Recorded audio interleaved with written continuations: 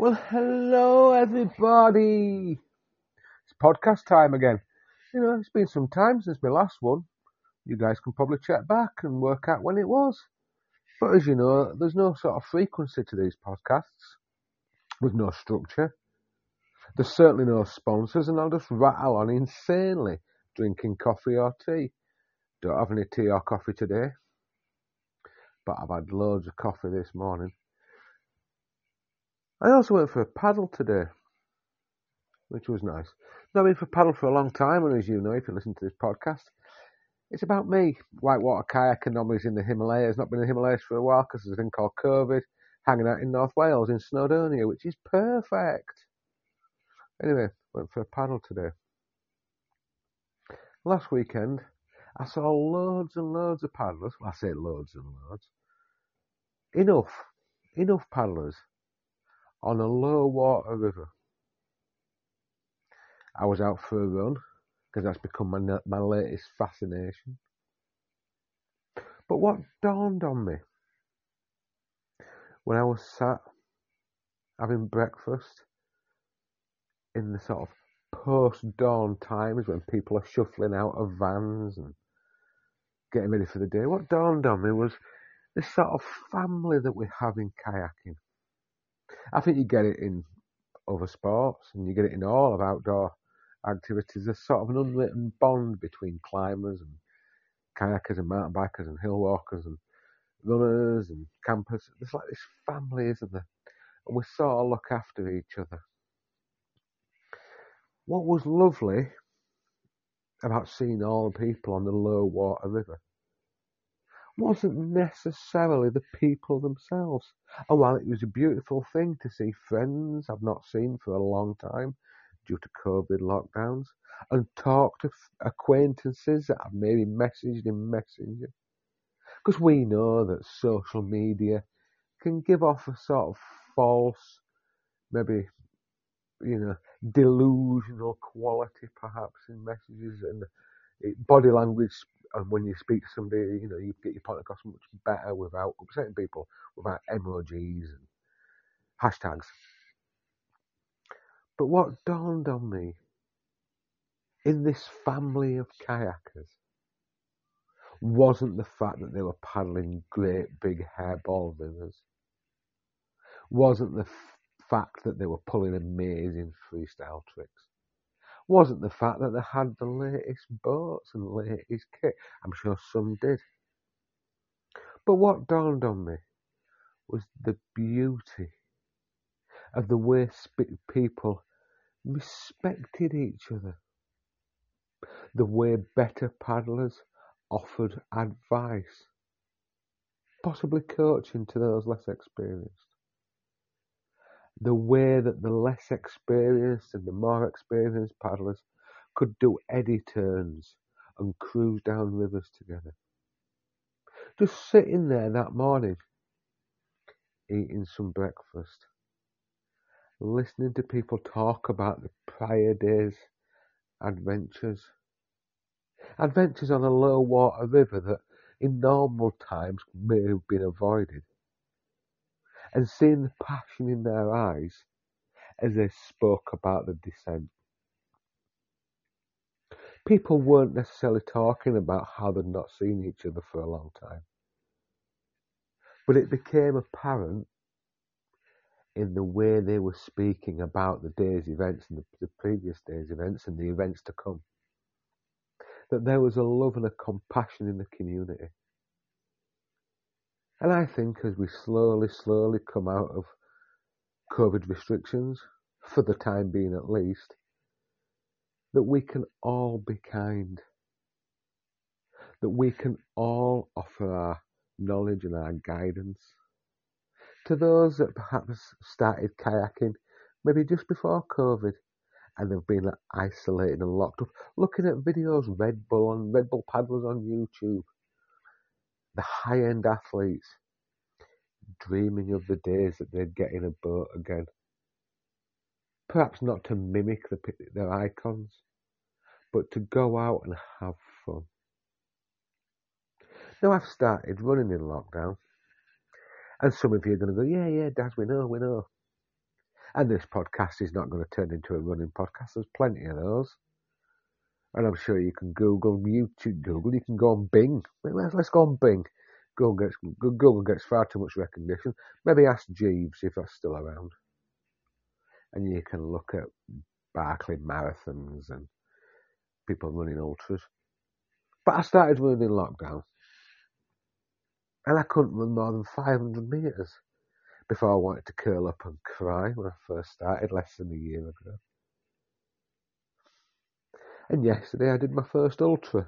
And it wasn't fast and it's not big and it's not clever, but I'm telling people about it because I really want them to deliver me pizza. Where I live, there's no pizza shop close by, and I ended up having pasta and pesto sauce, which filled a hole. But it dawned on me yesterday, probably through some sort of high intake of sugar and sports nutritional gels and drinks, and probably through a little bit of, isolation in the hills, that we are blessed on this island that is the UK. We're blessed in Britain. No matter where we live, I think, that we can find adventure. And we can find a community that allows us to talk about that adventure. Whether it be kayakers around that table, or in that parking lot, or at the takeout. Or maybe it's an online community. Maybe it's just a community as a whole. As we adventure onwards, I run in the hills and I look at history. I look at the old Roman burial mounds. I look to the sea and the old church of Llandequin. The old farm buildings that have long since collapsed. The nuclear power station at Trouse. The blot on the landscape in a sort of Pink Floyd-esque album cover kind of way. And I know what you're all saying. Oh, Daz, you're so lucky you live in Snowdonia. It's a beautiful place. And it's true, I do live in a nice place, especially looking out my window today with bluebird skies and, the kids singing as they walk past my door back from the village school, overlooking the mountains and the Mulwins.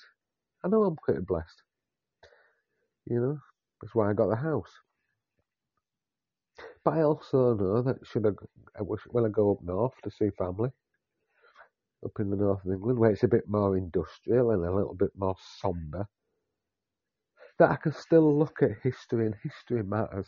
And I think history really matters to our adventures now that we're sort of tied into this sort of COVID environment, not post-COVID environment, COVID environment where we can't travel as much, we can't travel freely internationally.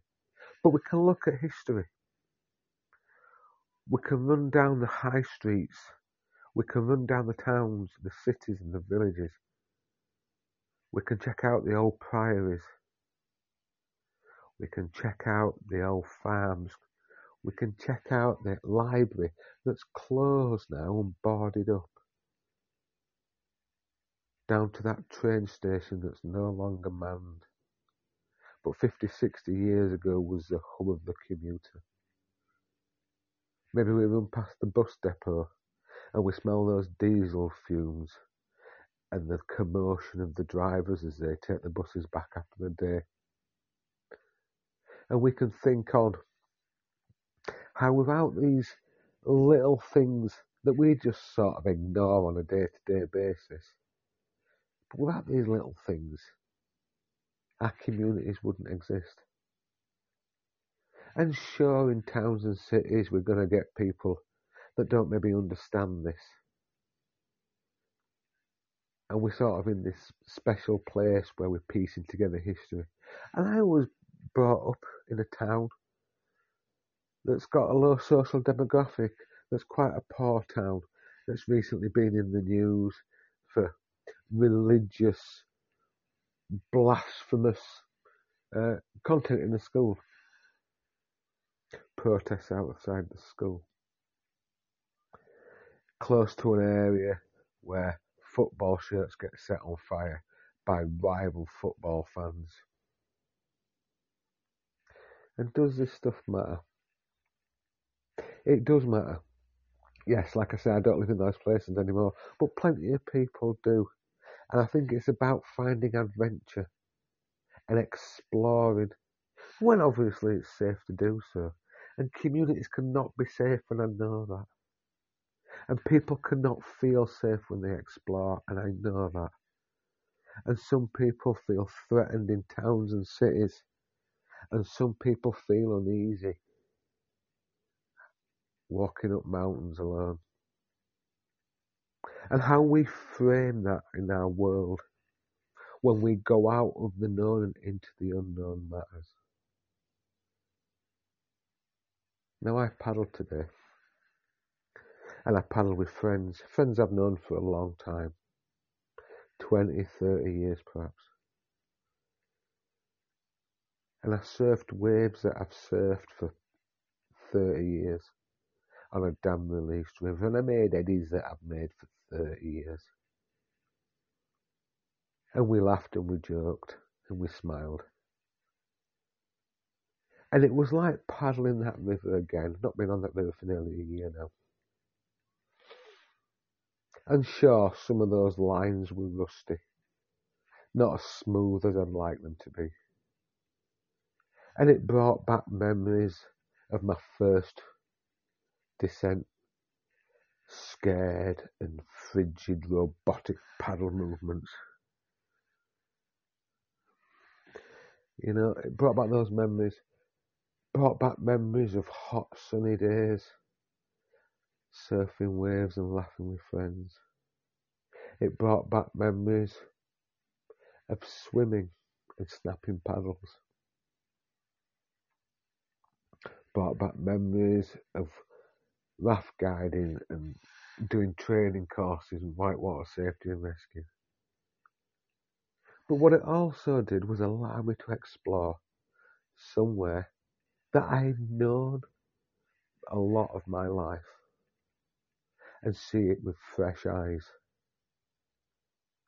And I think that's the same when I visit family in the north of England, like I say, in industrial towns, but where I can see history again, where perhaps I'll paddle on polluted or dirty rivers and canals. Those places that I've mentioned before where I first did my one star and my first real paddle strokes. Maybe paddling down those industrial weirs and surfing the waves and wiping the water from your face as it splashes. Obviously, if you're going to paddle weirs, make sure that you know they're safe. Disclaimer in there. But this stuff matters, and I think it matters more and more the more we realise we can't travel as much. Perhaps financial reasons mean we can't travel. Not because, restrictions mean we can't, but people maybe don't have the money. Anyhow, try and see every day as an adventure. I know it's difficult. I know it's really difficult. I'm not saying I'm good at this stuff. But I'm feeling immense gratitude at the moment that I have enough time in my day, that I have enough friends that motivate me. I have food in my belly. And that's enough.